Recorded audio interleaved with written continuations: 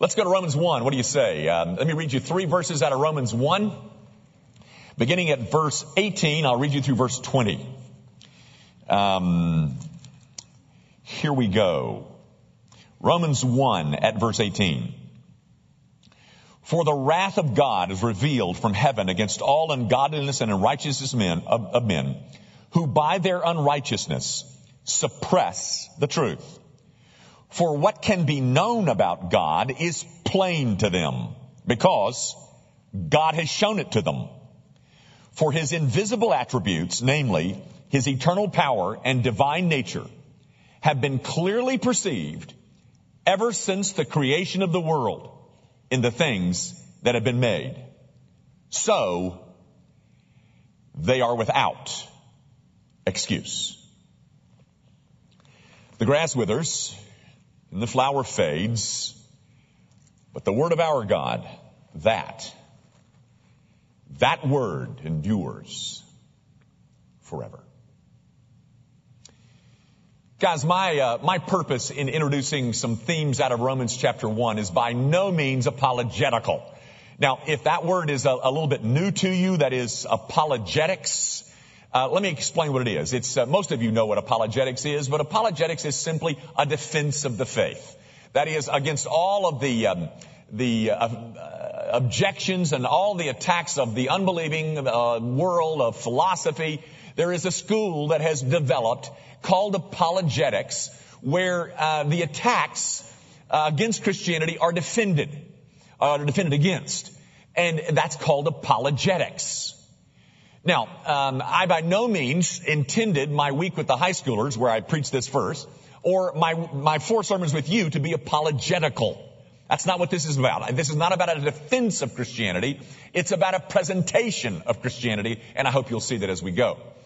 But having said that, there are a couple of things in Romans chapter 1 that are very apologetical in nature. For instance, you may recall that 3 weeks ago, we looked at the wrath of God, which is mentioned in verse 18, Romans 1:18. For the wrath of God is revealed against all unrighteousness. That's what we looked at 3 weeks ago. We talked about God's wrath. And, it's very... people are pretty much taken aback by the whole idea that God is angry about anything. Well, the text states that he is, and that particular idea gets attacked from all corners. The idea of a God sending anyone to hell, that whole idea is an offense. It's just not something that people can stand. And so there is a defense that has arisen just around that one item. An apologetical defense. But there's another thing. There's something else in Romans 1 that is that we're going to look at this morning. That is one of those objections that people raise against Christianity ongoingly.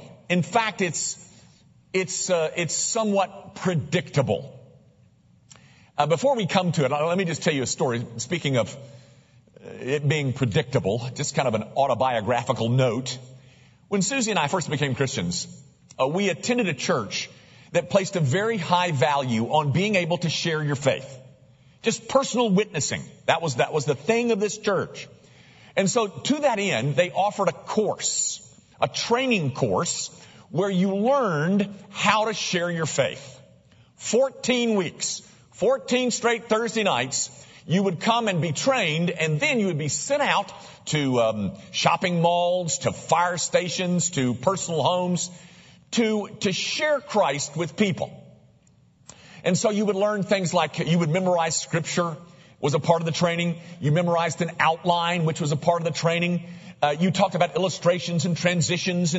But towards the end of the course, there was about 2 weeks devoted to handling objections.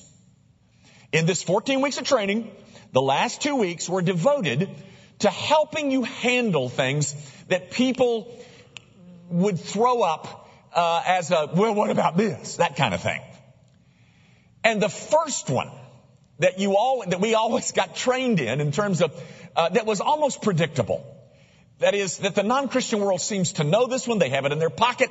They want to pull it out when it's most advantageous. And perhaps some of you might have this. Some of you might have asked this. Some of you might still wonder about this. But it's addressed in Romans chapter 1, and we're going to look at it. But it's this question. What are you saying about the poor, innocent native in Africa who never heard about Jesus? Are you saying that that person goes to hell? Are you? Well, that issue, ladies and gentlemen, is addressed in spades in Romans chapter 1, and I want to show it to you. But first of all, let me answer your question real quick. What happens to the poor, innocent native who never hears about Jesus? Here's the answer. Are you ready?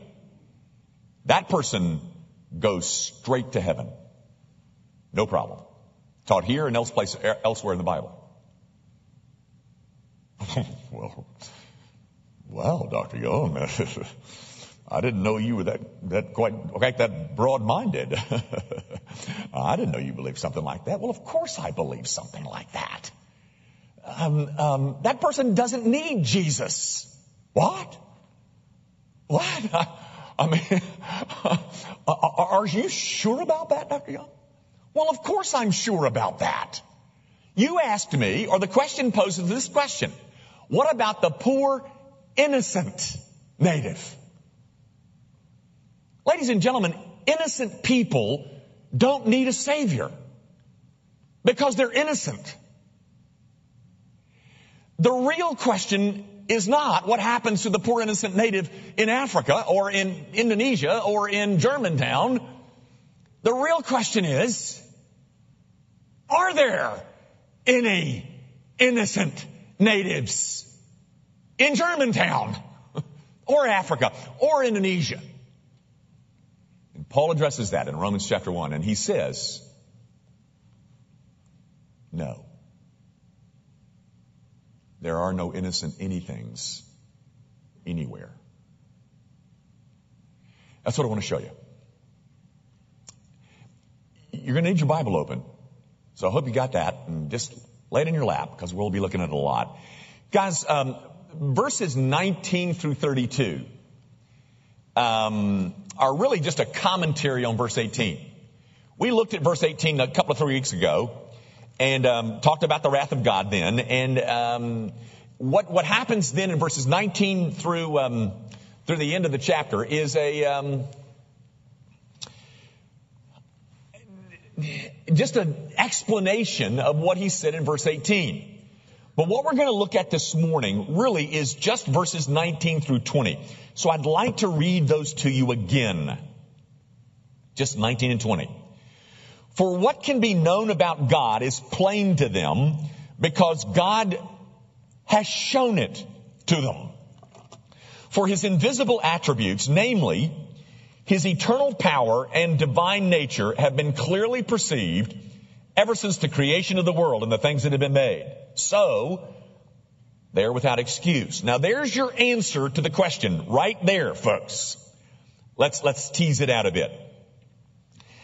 Verse 19 tells us that God has revealed certain things about himself to all mankind.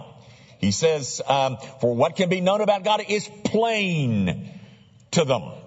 That is, a limited body of information has been made known to all of mankind.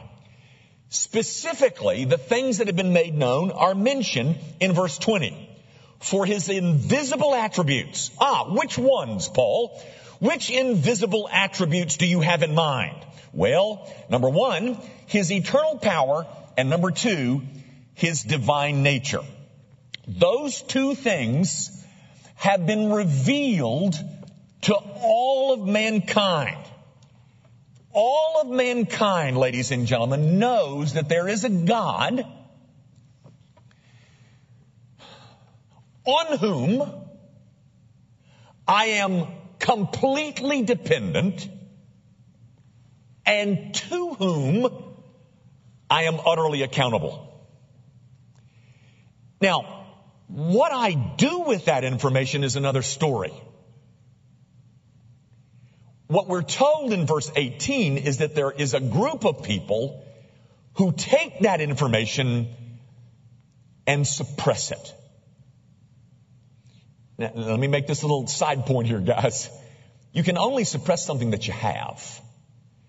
And what they have is a limited body of information, particularly his eternal power and his divine nature.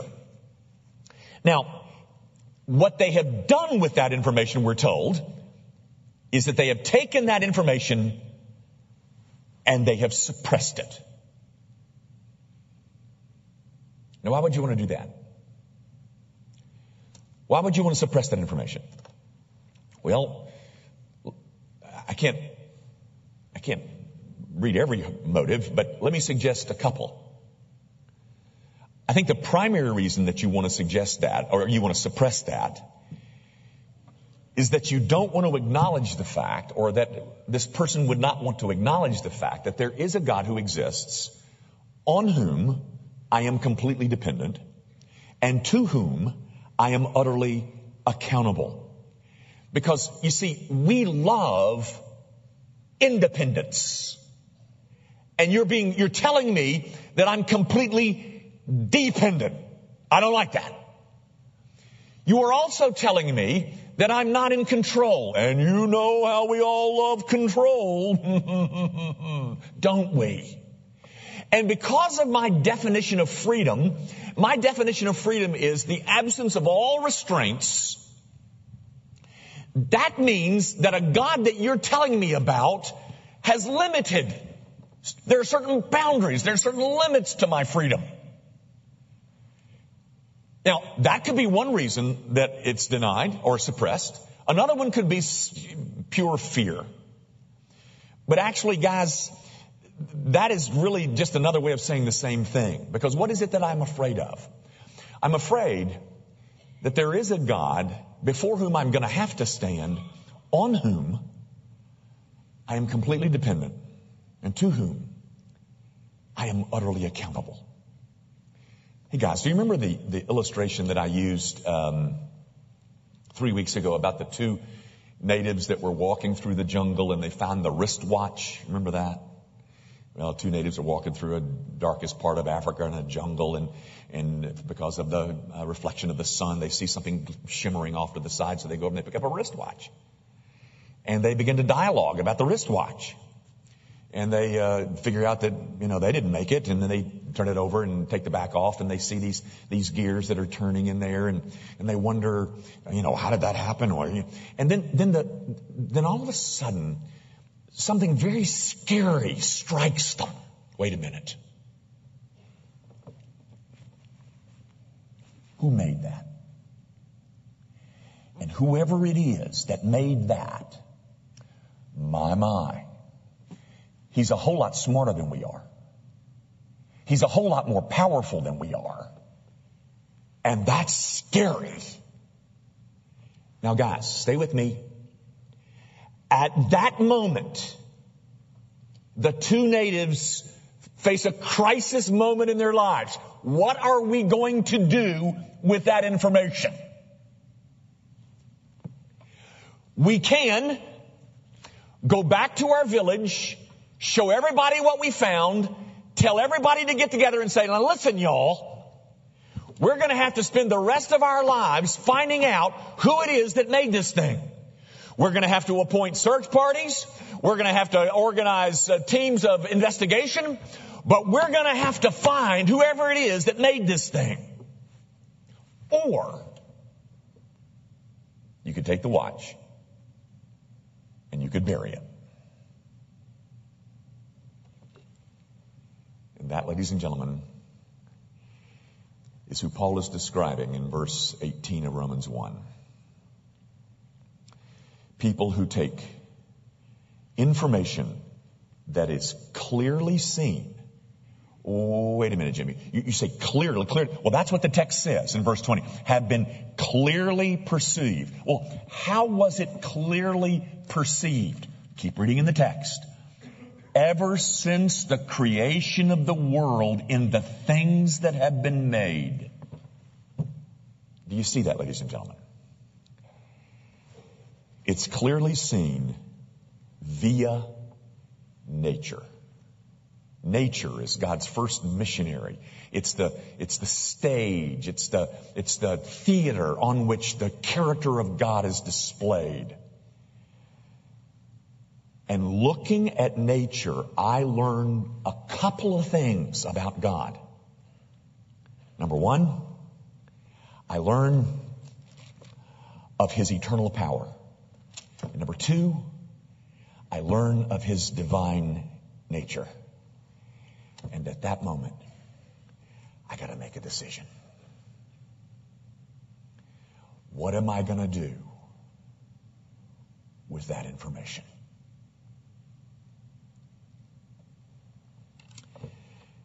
And there are those who decide that the best option is a deliberate suppression of truth that has been made available to them, clearly available by God via nature. And their decision is, stuff it. Stuff this information. And now you know what God is angry about. It is a just wrath directed against unrighteous suppression of the truth. There is, ladies and gentlemen, throughout mankind, a deep resistance to the truth. Which truth? This one.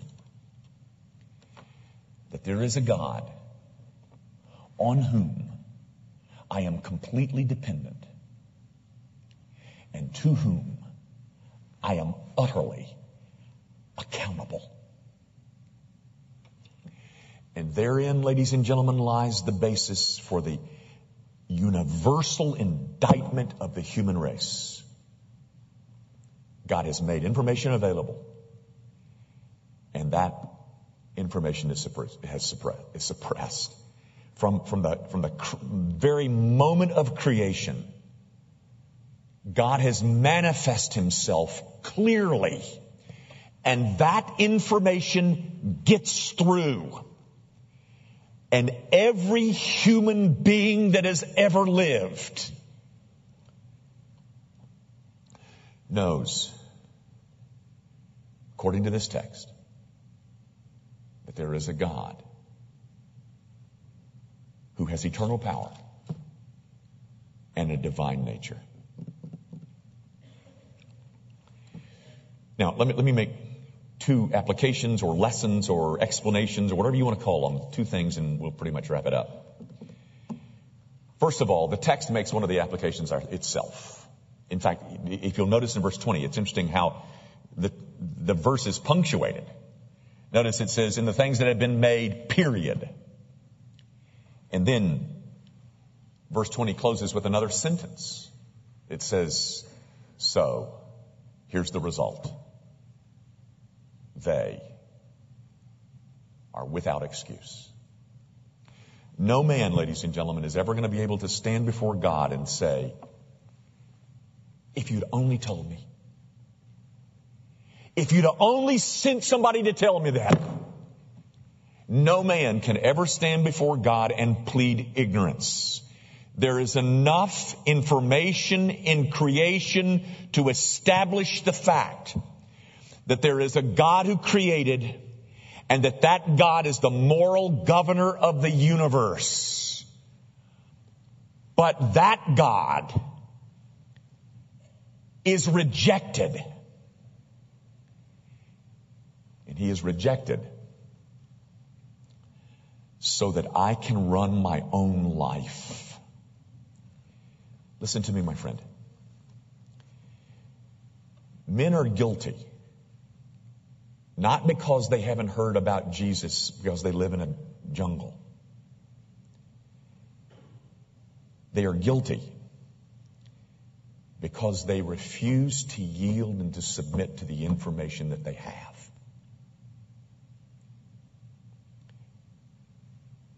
And instead of yielding to it,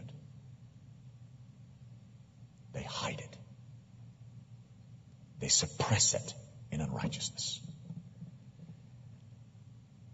That's the first lesson, ladies and gentlemen. That's the answer to your objection about the Christian gospel and message. Here's something else that you need to learn from those 3 verses. And it is this. There is not enough information given via creation to save you. That is, you cannot deduce from creation the love and the mercy of God. You cannot look at nature and reason from that the one who made that is full of mercy and grace. Nature will not show you the way of salvation. That comes only via what theologians like to call special revelation. And the apex of that special revelation is, of course, the person and work of Jesus Christ.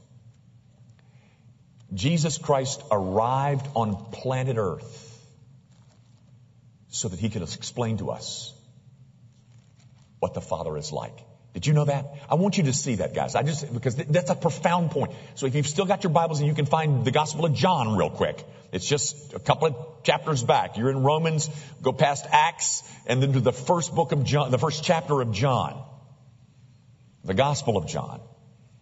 I want you to see this. It's verse 18. It's pretty simple. John says in John 1:18, no one has ever seen God. The only God who is at the Father's side, a reference to Christ, he has made him known. This Jesus that showed up on planet Earth, indeed he has a redemptive purpose. But another one of his purposes is to make sure that we have enough information about this God that we can adore him. Is God merciful? Yes. How do I know that? Jesus told me. Will God forgive wickedness? Yes, he will. How can I be sure? Because Jesus told me. Is God long-suffering? Yes. How do you know that? Because Jesus showed me. It's that information that comes through the mouth of and the work of Jesus and the person of Jesus Christ that I find out. Oh, I find out more than his divine nature and his eternal power. Guys, the problem for the non-Christian world is not academic. It's not intellectual. It's not philosophical. The problem is a moral problem. And I'm not talking about, they tell lies to their teacher. It's a moral problem in that he takes truth and he suppresses it. It's not that he doesn't know God. It's just that the God that is a God that he doesn't like. There's plenty of evidence.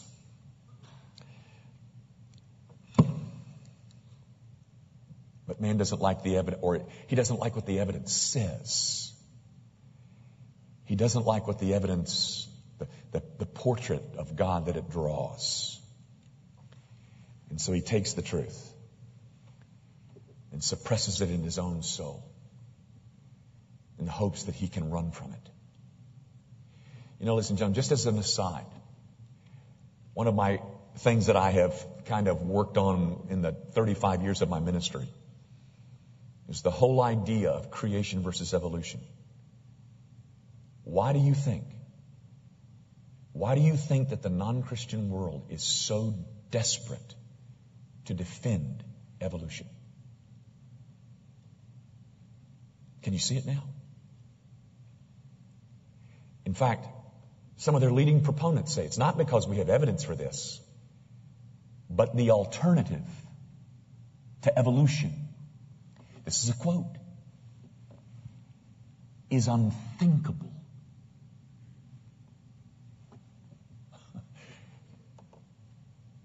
We've got to have evolution because this is unthinkable. The idea that there is a God on whom I am completely dependent and a God to whom I am utterly accountable, unthinkable.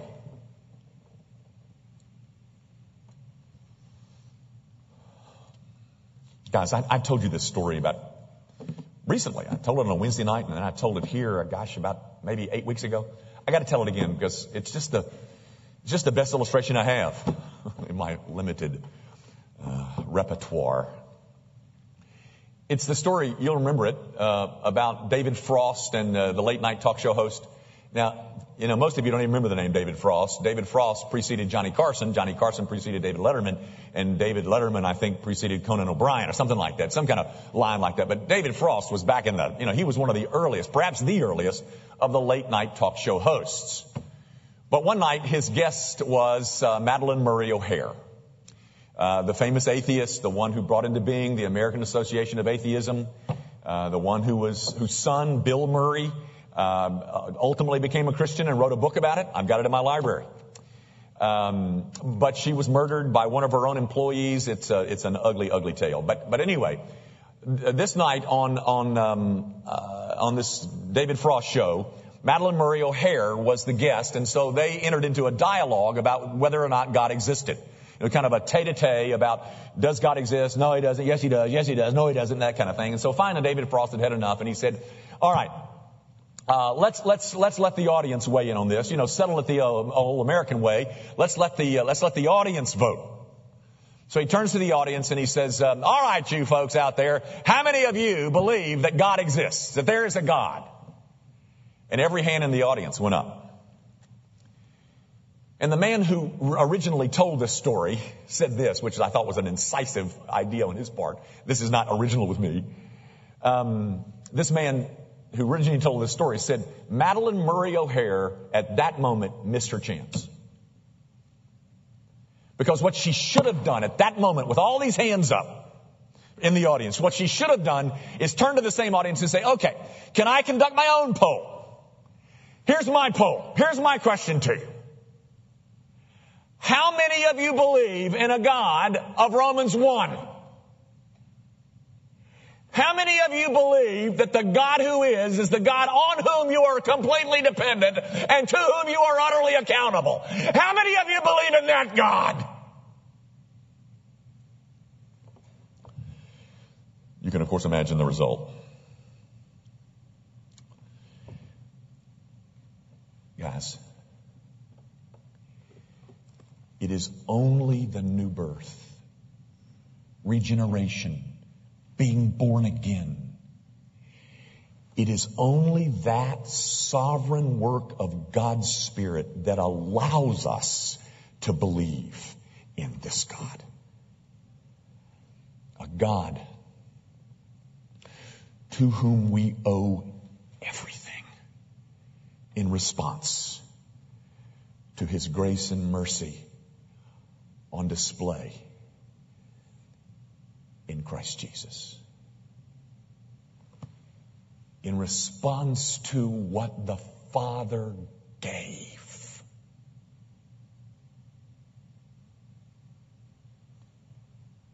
We give back.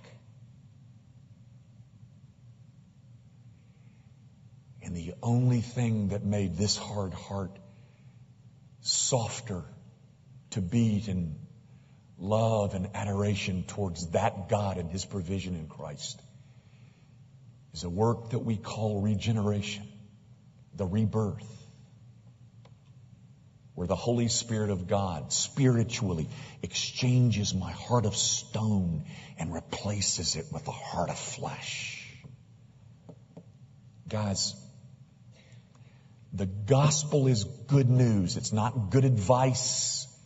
It doesn't come in and say, now here's what you need to do. You need to do this, and this, and then that'll make you acceptable to God. No, it's not advice. It's news. It's a proclamation. It's an announcement about what God has done in Christ for us. It's good news, but it is also needed news, because the whole world lies guilty before God.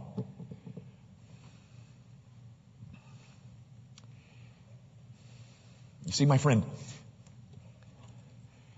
the question is not, do you believe in God? The question is, do you believe in that God?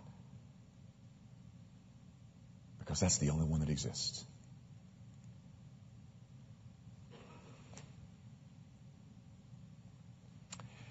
Our Father, those of us who do believe, we do so because of great mercy and grace. We do so not because we're smarter or better or in any way have been able to sort things out.